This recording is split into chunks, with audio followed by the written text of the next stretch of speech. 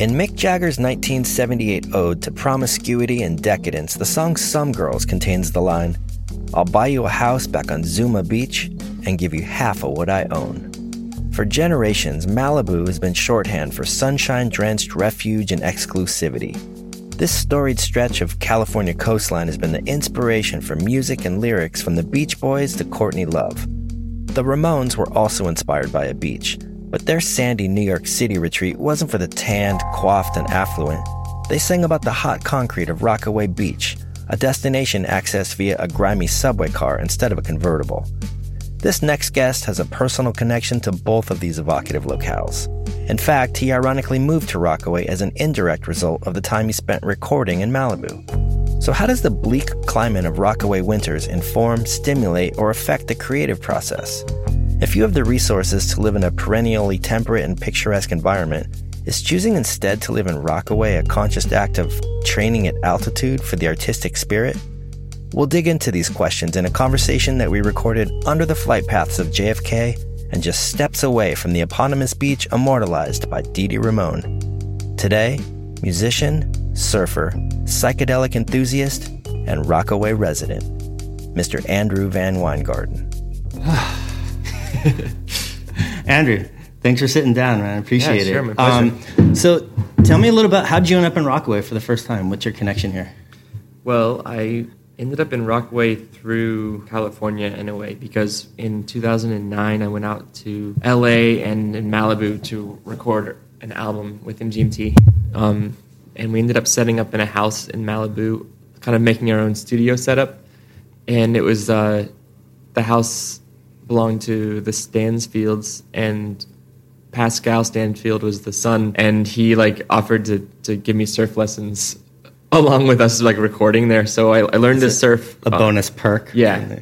I kind of got a few lessons and had been thinking about and dreaming about surfing for a really long time already. So it was I was just ready to dive in. And after that, I ended up coming back to New York and kind of was surprised to know, I was just where can you surf in New York? And then I was like, wait, this place kind of seemed like an impossible place to be this close to one of the biggest cities in the world and kind of be this low-key. I feel like, well, the secret's definitely out now, but not too long ago when I first started surfing out here, it was definitely had an element of bizarre secretiveness to it. Like taking a surfboard on the A train, you would 100% get very strange looks. And now it's quickly becoming maybe I'll say international surf destination, which is probably a mistake. I think a lot of people, I think, saw what went down at the Quick Pro in Long Beach and were like, "Oh, New York is this great new surf destination." I'm like, no, not really.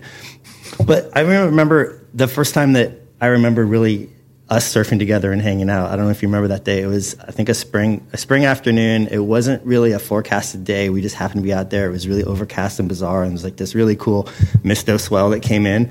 And about an hour into this session, this crazy electrical storm rolled in, and everyone started to scatter from the water. And at first I was like, come on, y'all scaredy cats. Come on, man. What are you doing? And so we stayed in, and then about a half hour later, it got really crazy, and I was like, I think we should get out of the water. Yeah. And I went back to my place, and it just started to pour. The streets flooded, and the skies open. There was this crazy electrical storm. You could feel the electricity in the air. Yeah.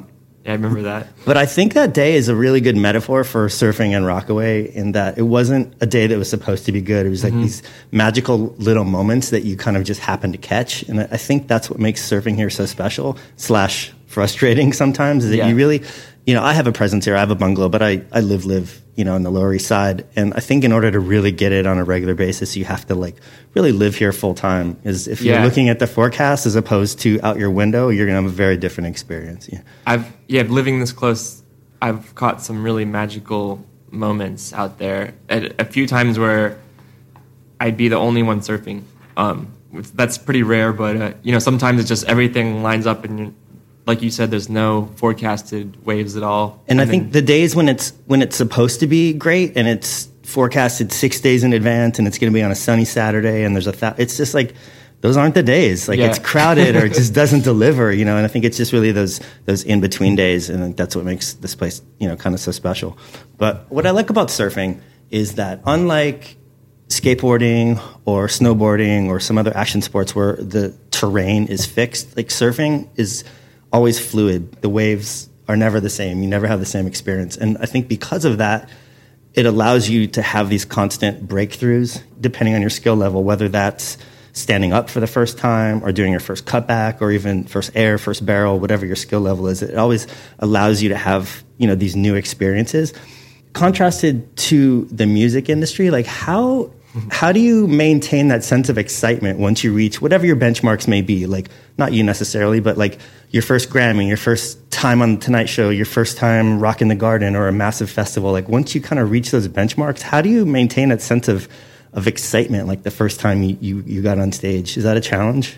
I think, the way Ben and I, my bandmate, try to approach that is by challenging ourselves to make music that's totally different than anything we've made before. When we get into a studio, we don't have like a formula or even like a set way of working and creating that we utilize. So, you know, it's the experimentation that keeps it fresh, I think. And when you go in, do you find having some degree of parameters or foundation, is that useful? Like for me personally, if a client gives me zero input for what type of photos they want, it can be sometimes intimidating, and it's almost better to have a little bit of a framework and then build vertically, like me personally. Definitely. No, there's something really, you know, intimidating about just a blank slate, especially in studios, even home studios these days. You have kind of unlimited options. You know, you can have like any effect you want. You don't even need a fancy studio to have like a really complex array of things you can do. So I have found, I'm kind of taking me a long time to realize it though, if I have an assignment and a deadline, I actually get things done and I like press myself to do it. Whereas if it's just completely open and it's all up to me, a lot of times things kind of just stay. And I mean, you could spend 6 months trying to get just the right synth sound or whatever it may be, right? Yeah, I mean, and do you ever, I feel like, is that an impediment at some point? Like, it's ultimately, like, you know, the skin is important, but the soul especially and the vibe the is what way really makes the music, right? Yeah, because you're also dealing with, in my case, a like close personal friendship that, you know, I've known my bandmates since we were 18, and we've been making music together. So that's almost 20 years. And there's going to be ups and downs and tensions and all this stuff. So that adds another element, like another layer that has to be kind of managed and dealt with when making music. So it's taking an already kind of personal and sensitive process, the creative process, and making it kind of like having to work with compromise and having to work with someone else's vision. And do you record a lot simultaneously, or do you do a lot of experimentation remotely, send files? I mean, yeah, we've done some, since he lives on the West Coast, we've done some back and forth sending ideas and stuff, but usually we work best when we're in the same space. So that's on the recording and the creation front. In terms of on the performing front, how do you maintain that level of excitement? I mean, there must be days when it's the best. I mean, I'm sure you've experienced things that, you know, quote unquote, civilians may have never experienced. I mean, it must be a fantastic experience, like being in front of that many people and you're completely in control, and you're, you know, for that brief moment in time, you're kind of the master of your universe. Like, how do you maintain that level of excitement? Is there days where you just phone it in? I mean, yeah, well, I think it's maybe even more challenging in the performance kind of world of music to keep it fresh and exciting, especially the way we tour and the way a lot of bands tour these days, where like we change up our set lists every show, but it's kind of the same structure, and we're playing with some tracks on master track system. It's mostly live, but still there's stuff. So that means we're like kind of on a grid structure, and that does make it really challenging because you can't really just feed off the crowd, wing it as much. You can't just kind of like, you can do extended jams and stuff like that. But I think for me, that's what makes once again, like the experimentation and that the thrill of it being on the spot. That's what makes it enjoyable both as a performer and for me when I'm watching music. I like knowing that there's like a risk involved. So is your love of those two elements, performing and creation, are they inextricable? Would you choose to do just one if in theory you could? I mean, if you just had, if the economics allowed you to just be the studio guy to put out music, would you miss touring? Would you miss performing? Or is that the prize? I lean more towards working in a studio, working on music and creating, because I never felt like I was made to be a performer. I enjoy the experience in providing like a kind of immersive psychedelic concert for people, but not so much like an engaging, being a front charismatic man, quote unquote thing. Yeah. Yeah. So do you have a process before you go on stage? Do you get butterflies? Do you have stage fright? I mean, like, to some degree. Process. I mean, like, it's pretty shameful. I don't even warm up my voice. I'll just have like some Cheetos and. Well, like you have a mental process. I mean, to overcome. Like me personally, the times when I've had to speak in public, I mean, it's the most nerve-wracking time is right before you go on stage. And once you get that first sentence out, or I'm sure once you get those first couple of notes, and you're like, oh, I can do this. I got this. Like, you kind of fall into the groove. Well, I think when you do it, I mean, we play, some years we've played between 80 and 100 shows, sometimes more. When it's that frequent, you get into the groove. Yeah, but even then, like the shows that are more, I still get kind of a stage performance anxiety, and the shows that are most kind of anxiety inducing are the ones where you have lots of friends or family there, and like the more intimate shows too, which I generally enjoy. That's interesting. So I enjoy the club more shows. Nervous in front of an intimate crew, especially with your family, than playing at a festival. I think at some points when the crowd is like, when we played these like massive festivals, it just becomes abstract. Yeah, it's just like a sea of people. So it's easier to make it like this abstract, kind of absurd thing. And so do you find that anxiety and that excitement and the anticipation that you have right before you go on stage, are there any similarities between that and, like, say, that first set wave that you paddle into when your feet first hit the board? I mean, has surfing taught you anything about how to either compartmentalize or mitigate that fear or face it, overcome it?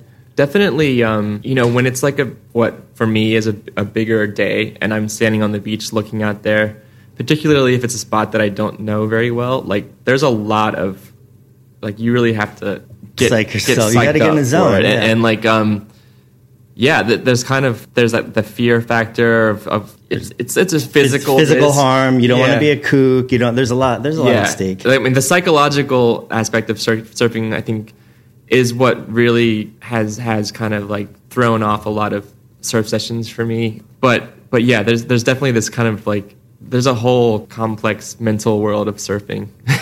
So someone, I guess, from an outsider or somebody who never has performed in front of a large crowd, that seems kind of ironic that, in a situation that you may be used to just being completely in control, like you have your set list, you're prepared, you got this, you do 100 shows, and like you're kind of like completely in charge of your environment, and then purposely putting yourself in the context of surfing must be really humbling, because that's, I think, one of the beautiful things about surfing is that you're completely not in control. Like, Mother Nature is ultimately going to decide your fate. Yeah. And I think that's what makes it kind of special, is like you have to have that sense of trust and humility that definitely in other elements of performance you probably don't necessarily have to address.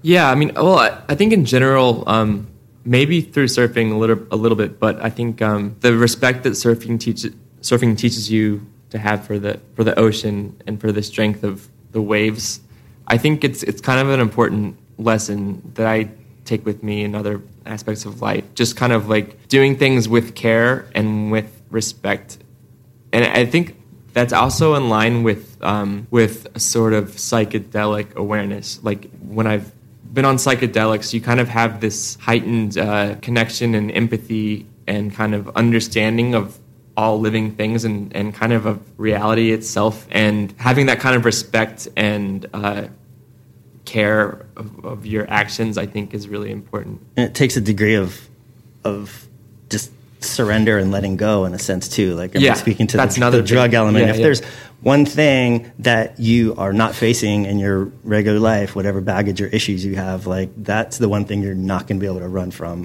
when you're on drugs. I think that's why some people I find it useful. Yeah, and then when you're surfing and you're getting tumbled by a wave, you kind of just have to like let it go, let it happen, and just kind of maybe some. Let me ask you this, shifting gears, what do you think of the state of the music business right now? I mean, I feel like with the developments in the last 10 years, whether it's streaming or file sharing or, digital recording, on one hand, it seems like it's really democratized the industry in that you could be a teenager in your basement with a relatively low barrier of entry and essentially make quote unquote real music, and then also have the means to distribute it to the world. So that is completely transformative. On the flip side, you have your Beyoncés and your Foo Fighters and your Kanyes. Like, they've adapted, they're doing fine, they've managed to find a way. The music middle class seems to have gotten squeezed. Like, do you think your career would be in a vastly different place if you started 10 years ago? Would you be able to be doing what you did if you start now? It's funny because with my band, we kind of got into the music industry sort of on the last wisps of the like kind of more old school music industry format, where the label is more like a bank. Or something. It's a bank, exactly. But it's a bank where they take 80% of all money that goes back to pay the loans that they give you, which is pretty. It's a bank with some shady accounting. Let's put it that way. Yeah. And then everybody was it was like Wild West with streaming services, and the major labels, which we were on up until recently, took full advantage of that kind of confusion where nobody knew how to handle it. And they were Sony was a 30 or 20-something% owner of Spotify, so they were licensing their catalog to Spotify, licensing it basically to themselves. Yeah, and like basically left hand feeding the right. It's like a triple dip. And I think in the end of it, it's really the artist that gets. I mean, I'm not going to sit here and complain about what I do for a living because I think it's really fortunate and amazing. But in the music industry, the way it's set up, it's the artist that kind of gets the just scraps. And it's not really fair. It's not really set up in the artist's favor at all. When you first got signed or got into the business professionally, did you have a mentor? Did you guys have any major missteps? You kind of... Oh, yeah. We had lots of major missteps. And I think that, we've had good managers since we started, but there's a lot of lessons that you have to just learn through experience, and definitely some major screw ups, and just kind of like it's from the naivety of not knowing how things work and not knowing that it is just this kind of like machine that's trying to use your things. And it's also, but the machine is changing. I have the same issues within the photography industry. It used to be the music industry, albeit as shady as it was a very rigid, here's the label, here's a contract, here's distribution, here's supposedly your royalties or what, so it's kind of set in stone, and then all those just kind of got washed away. What is the biggest adaptation that you guys have had to conquer in terms of getting the music out there, still trying to make a living at it, and then maintaining control?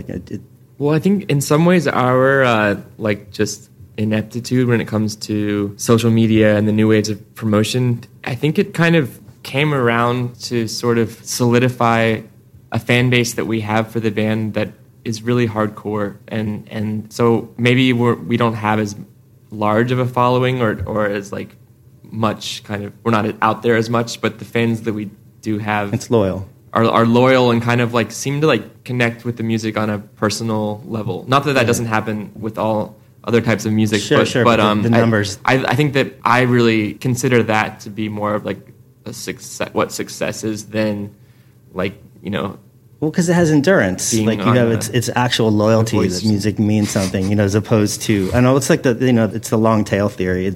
Broadcasting, the traditional definition is dead because it's just so fragmented. So it's all really just about like finding a loyal niche and being able to maintain that. Yeah. And people can make a great living off of that, whether it's podcast or music or whatever. But that's a sea change. It's fun. It's so interesting. You talk about social media and you look at these sometimes and like, oh, this person has 15 million followers. 15 years ago, if 15 million people knew about something, we would both know about that. Right. You know what I mean? Like there was no such thing as like somebody having 15 million fans without generally the public knowing who they are. Yeah, it's that's really true. Interesting how that's changed. Let me ask you this. What was your first entree into music? Did you have, when you were 7, was your music inspiration from FM radio, from your parents? Do you have older siblings? Like, who turned you on to music? It was, mostly my family, my parents. Did you come from a musical background? Or they were just friends? My friends? dad played guitar, and he was the first one to, like, take me and show me an electric guitar and running through his, like, Fender amp. He played in a cover band in Missouri in the 70s, I think. Okay. But they had, my mom and dad both had a good record collection of a lot of classic stuff, and so I was, So your foundation was solid. You grew up on whatever, Beatles, Stones, Garfunkel, classic Mayfield, rock, and also Dylan. like Talking Heads, and my dad was a huge Bob Dylan, Neil Young fan. Those kind of the big names. And then, so when you first branched out and started listening to, your own music, was there a point when you're 13 years old and all of a sudden you're like, oh, this, I'm into this, not that? Was there like a break off moment from the music that you grew up getting from your parents? And then, I think when I was a little older, it shifted more so that my sister was more influential. My older sister was more influential on what I would listen to. And then, it was like early 90s. So I was just into kind of stuff I would hear on the radio, but, the big grunge and rock acts. Yeah. But also kind of I never kind of rejected the music that my parents liked. That was pretty constant throughout my life of like, I still liked all the music that they would play when I was little. So you recently did a movie with Chris Gentile, who owns a pilgrim shop in Brooklyn. It's a really interesting project to work on. Like, can you tell me a little about that? Mm-hmm. Yeah, that was, I guess, through my connection with friends through the label Mexican Summer is how that kind of originated. And in 2014, they took us on this trip to Nicaragua, and they had this idea to make a music and surf film, and we would record down there. And it was sort of this like incredible, like amazingly, the trip just kind of fell apart in this really great way, and that particular trip never manifested into a film. And then a couple of years later, they like got reorganized and did it right, and so I went on a trip to Iceland. I had been there before, and I was just so excited to surf. I love cold water surfing. I love like really remote places, and the local guides took us to like just this northwestern fjord area, and it was surfing Arctic swell. It was amazing. So cool. Yeah. And so you were on this trip, and you're with Kasia Metter, Steph Gilmore, Chris, obviously like a production crew. You're essentially like on tour to a degree. Like, were there some similarities or differences between touring with a band in terms of the banality of the actual traveling itself, or like the camaraderie of the people on it? Did it have a wholly different experience? The group camaraderie was great. I think there wasn't that much similarity with touring because you can't look anywhere in Iceland without it being like this magical vista. It's like impossible. So it was kind of like this magical journey we were on in different vans driving around. And my friend Conan, who we ended up making the music for it, he was there, and Leanne Curran and Andrew Kidman was also a friend. So it was a really good, solid group. And the schedule must have been very freeform. I mean, essentially, you're taking cues from Mother Nature. Yeah, it was all tour manager. It was all dependent on the local guys who would just be like, and they weren't really telling us much. They would kind of direct us to be like, okay, walk up by that waterfall and walk down. But then we'd just be in the car for a couple hours, and they wouldn't really tell us. And we'd just arrive at this remote place, and sometimes there were waves, sometimes there weren't. So there was a method to their I saw the film; it's beautiful. Like there definitely seemed to be a method to the madness. But for I guess the listeners who don't know the background, a lot of the surfers who were brought on the trip were specifically invited because they were going to be scoring the music for their segment. Is that fair? It was kind of like in each segment for the film. I think there's 4 of them. There would be musicians that would go, and then 4 or 5 like top-notch surfers. But the musicians were all surfers too, to varying degrees. Yeah. So it was kind of a cool combination. And then they went on the trips. We all went on the trips, and then came back and made music. And do you feel that the personal connection of you being on that trip and them knowing that you would be scoring parts of their section, did that have any sort of effect on either how they surfed or the vibe? No, I think in Iceland on that particular trip, it was kind of like surf whatever we could get, because it was sort of erratic where the waves were. And they ended up getting the best waves that made most of the segment after Conan and I left Iceland, which is unfortunate. So we're recording here in Rockaway, and it's not quite winter, but it's winter adjacent right now. Speak to the difference between Rockaway in the summer, especially in the last 5 years, or certainly post Sandy, is really transformed, and you know, I would say mostly a net positive. But there's just so much to do all summer long. And there's like there's a huge influx of people coming out here, and there's like salt and skin and surf and bands and the surf club and great food. And there's sometimes waves, and almost to the minute on Labor Day, that really changes. And the falls are really gorgeous out here. And I like it because there's essentially, let's say, 100 people that live out here full time in the surf community that you really like know and love. And you get to actually spend time with those people in the fall. And there's actually waves.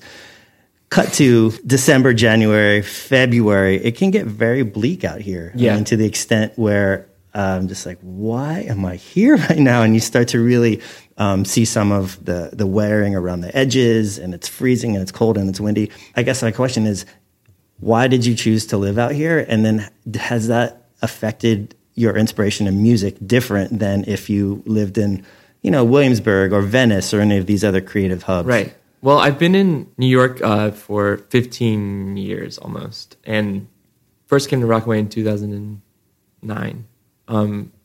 So up until then, I was living in Brooklyn and various places, and I think I've just always been intrigued by and drawn to the sort of extremities of this city. I was before I ever came here, I would drive around Brooklyn and Queens and just explore, and I would go out to Coney Island, usually by myself. I was really intrigued by City Island, which I've still never been to. It's a very interesting place. Go get some seafood out there. But for some reason, I never came through Rockaway. So because of my lifestyle and job, I travel so much that I think I'm pretty lucky. It's way more bearable when you can jet off and go somewhere warm. You come back and you really have January. Like fresh eyes to appreciate it. There's definitely a look on the faces of people that are like here nonstop from December through February, where they're like you know, they've seen a battle. They got that thousand yard stare. Yeah. I mean, do you find it inspiring in the sense that you're, like, say in the wintertime, there's not a lot of distractions. Like if it's overcast and there's no waves and it's 10 degrees outside, like pretty good motivation to stay inside and make music. And it takes like an hour to get anywhere where there's other like civilization in restaurants and stuff. So, well, I still explore the farther reaches of Brooklyn and Queens. I like finding restaurants out here. It's kind of like more fun to take chances and find places that are really off the beaten path. I mean, even as long as I've been coming out here, there are still places in Rockaway that are like, wait, what is this place? You know, like Uptown is pretty, you know, Breezy Point, kind of bedroom community, and it's kind of been what it is for quite some time. Mm-hmm. But as you go farther down the peninsula, and then certainly on the Bay side, like there are some crazy places back there, definitely. Like still to this day. And there's like the giant landfill that sticks out into the bay, which I used to be able to drive up on it, and I think it's going to be a park pretty soon. But that like is pretty surreal place. You're on this giant hill, and you can see JFK and see the ocean. And then I've tried surfing recently in kind of novelty spots in Far Rockaway when there's really big swell, and that's been exciting. Just kind of taking a chance on something where you're the only one there. Yeah, for sure. I mean, it's fascinating from a perspective growing up in California, where you're priced out real estate wise anywhere remotely close to the beach. Whereas here, if you farther downtown you go, there's Section 8 housing essentially like on the beach. And you know, it's very peculiar. It is unusual, like I said, especially since it's New York and it's in every other big city. The ocean front is like the top real estate. Yeah, it's weird, and also that's also a kind of source of some of the, I don't know. Rockaway has a very kind of unique vibe as a community too, because there really is like every level of living here, you know.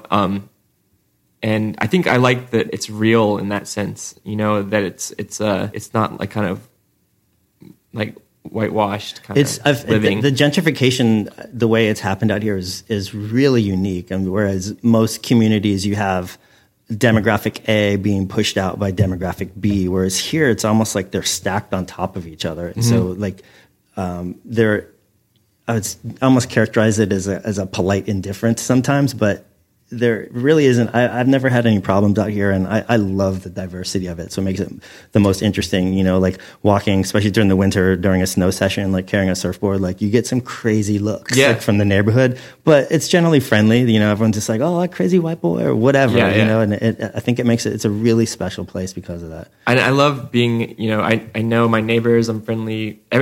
Everybody's very friendly around here. And that was one major shift, as catastrophic and disastrous as Sandy was for the community. When I was staying out here before Sandy, there was this sort of like really palpable tension and sort of this like almost like the brink of like just like weird things would happen, like cars would go screeching around and people yelling and fighting. There was this sort of like in Ghostbusters, this kind of like uneasy, negative energy. And Sandy was totally destructive and awful, but afterwards it sort of brought the community together, and absolutely, and it was like more of like a forgiving and sort of sympathetic. I think, thing. Yeah, and like some of the tension that existed, you know, for the, you know, lack of a better cliche, the mustached Williamsburg crew that like quote unquote discovered Rockaway as a little bit of I don't know, just tension or resentment. I guess the best way I could describe it is like, when your favorite band in high school gets really popular, you know, there's kind of this sense of like, wait, this is my play. Who are you? You know, this is my, and there was a little bit of that. And then I think after Sandy, like the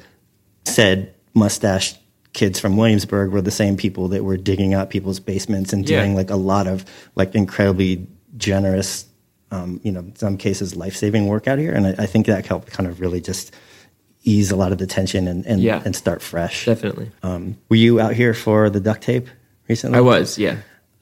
Unfortunately, I had to be in California for a previous family engagement during that week, and it was like I almost had to go on antibiotics for FOMO. So it was like the biggest weekend in Rockaway history, basically. You know, Rockaway's coming out party, and I missed it. Highlights, lowlights. Do you have a good time? I had a good time. Yeah.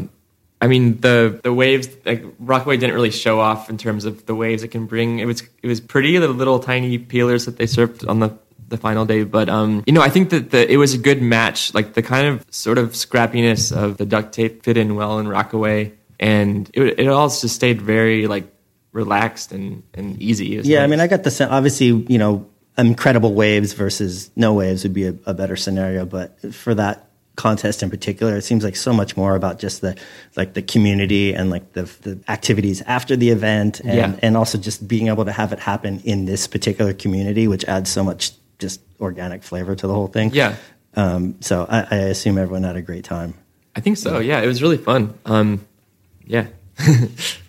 Who did you look up to growing up musically, and did you or have you had an opportunity to cross paths with a lot of people that you used to kind of, I don't know, idolize, but place on a pedestal, and then now you've had an opportunity to almost be a peer and get to know them on a different level? I mean, I don't think anyone from when I was really little, but definitely through making music and kind of reaching out to people, I've gotten to work with Sonic Boom on our second album, and like Jennifer Harima, and I think it's been really nice to meet people that I spent so much time listening to their music and kind of wondering what they were like, what their creative process is, and sort of having this mystery. And a lot of times I think, you know, people talk about being disillusioned when they meet their idols or people that they worship in some way. But I think I've been really, I can say that the people that I've met that have been really influential have all been very down to earth and like just kind of humble people. And that's great. And I think the same thing in a way, like the surfing community, like having toured pretty much every corner of the earth. And surfing, like the people that I've met through surfing while on tour, it's really nice to have this web around the world and just really, down to earth, good communities. That's really cool. And what about, like, other than people that maybe personally meant a lot to you, have you just circumstantially or random crossed paths with, like, people that are generally large figures that just kind of like, wow, that was strange, be it like, I don't know, David Lee Roth or like some, I mean, you must have crossed paths with some very peculiar celebrities and had some like. A little bit. I mean, I think, back when everything was really blowing up for us was like 2008. We probably had some, I don't know, I think I remember some of the times, but we had some run-ins with celebrities, but those were like celebrities from that era, which is I mean, that speaks to the what we were talking about before with the long tail theory is like I have a feeling that your fans they're pretty loyal and you guys are diverse enough in terms of the content that you put out that they've stuck with you, the core fans have, as opposed to somebody who's on a reality show in 1998. Yeah. Like they're not. There's no longevity for that. Yeah. And I think, and correct me if I'm wrong, it seems like you have like a really desirable amount of fame, like just the right amount in terms of like I would consider you extremely successful. I think you consider yourself fortunate to get to do this, but at the same time, like you can walk down the street. Like, do you have any issues getting recognized or harassed on that? No, level? and I think that's a result of not wanting that. I think some people want that and think that that's inseparable from fame or success. And like I said, I think in my mind, success is connecting with people through the music, which the music that I make is really personal for my own reasons, but I try to leave it sort of open so that other people can connect on a personal level. And I've had usually the people that come up and say something, a lot of times they'll say really deep and meaningful things where it's like, I'm taking it back because people have told me really the most kind of intense struggles you can go through as a human, people have used music that I've made to get through it, which is really insane. Well, I think that speaks to the fact that your music actually resonates with them and you're not just a public figure that they're excited to be meeting in the flesh. Yeah. I mean, it seems like so many people, especially today more than anything, where Instagram is gone from a platform to share photos to a personal branding channel for everybody, and I think it used to be that the art or the thing or the creation was first, and then fame was this kind of maybe necessary bizarre thing that was attached to it, and it's almost flipped completely on its head now. People lust for the fame first without the actual content behind it. Yeah, I think that's true. So that said, what do you think? What's the biggest misconception of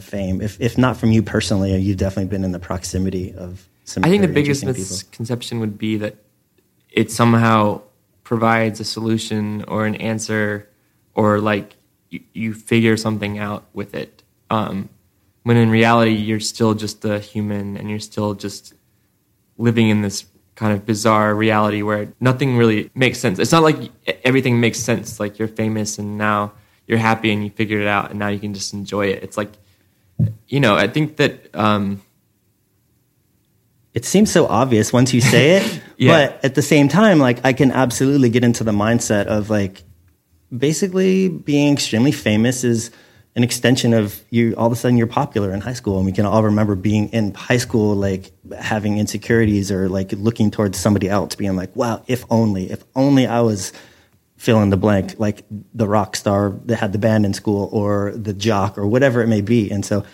it seems easy to fall into that trap to be oh, well, if the world loved me, I would be happy. Yeah. But obviously that's not the case. No, I think it's people just kind of are always hoping that someone else has answers to the big questions, and maybe people think that with fame comes answers, but it's not true.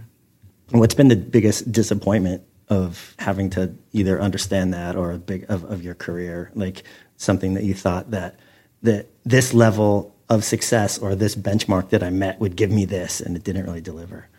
Well, I don't really have, I think that it's sort of the disappointment or disillusionment when you realize that other people kind of are looking to you to provide that. And so some people will be really disappointed when they are oh, you mean it's not like that, or some people like are dependent on us for their livelihood, and that's definitely something that if I had to, are you talking about like creatively, like for their soul, or like in terms of actual like touring crew? Yeah, I mean that's bandmates, managers, to a tiny degree, like booking agencies. When you're kind of like, it's a machine. Yeah, the machine is dependent on like this weird, like pulling this weird creative thought from the ether, and like everybody's kind of just looking at you. So like, when are you going to make some more music?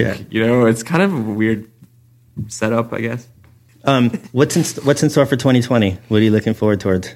I'm just trying to expand and kind of work on a bunch of different projects. I want to work more as a mixer, producer, and collaborator, and just going to keep making MGMT music. And I don't know, just I don't think it's going to be a big touring year, so just kind of like just kind of see. I enjoy being home, and I got a bonsai tree. What's your home life like when you're not on tour? You have a beautiful little castle you've created for yourself here. Like I just listen to records and kind of do a lot of sitting around.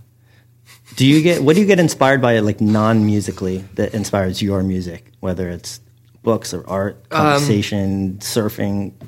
Well, so I do love Rockaway because it's so separated from everything, but whenever I go into Manhattan and go to a museum or go to the Met, that's really inspirational for me, and I want to do it more. Seeing other art and seeing other people and their own personal creative journeys is really inspirational.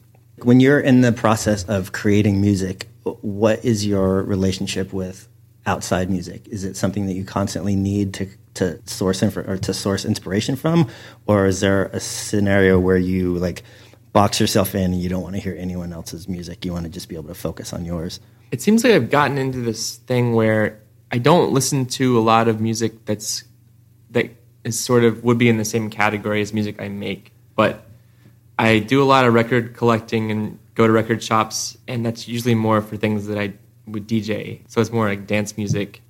And then when I'm home, I listen to just like ambient and kind of like new age music. Yeah. So it's not anything that seems to interfere with songwriting, because we're writing more kind of like pop, I guess.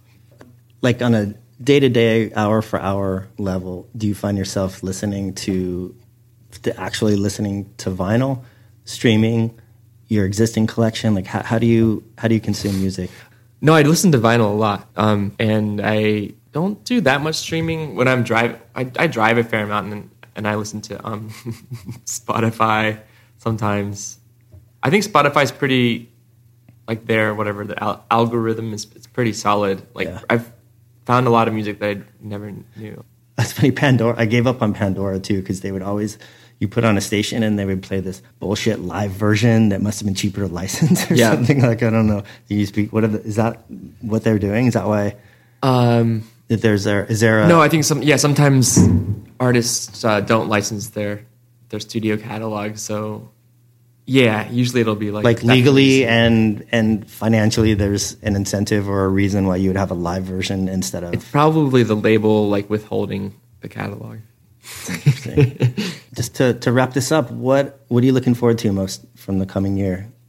What do you got in store for 2020? Hopefully I'll be going back to Hawaii in January, which is one of my favorite things for business or pleasure? For pleasure. Nice. Yeah.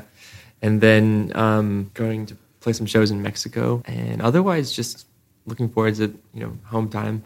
Good. Well, thanks so much for doing this, man. And I think it's been really, really interesting to get inside your head and your home for the hour. And I'll see you in the lineup. Sounds good. Cheers, dude. Yeah. Sounds good. This episode of The Plug was produced by Bucci with audio engineering and original music by Peter Buckingham.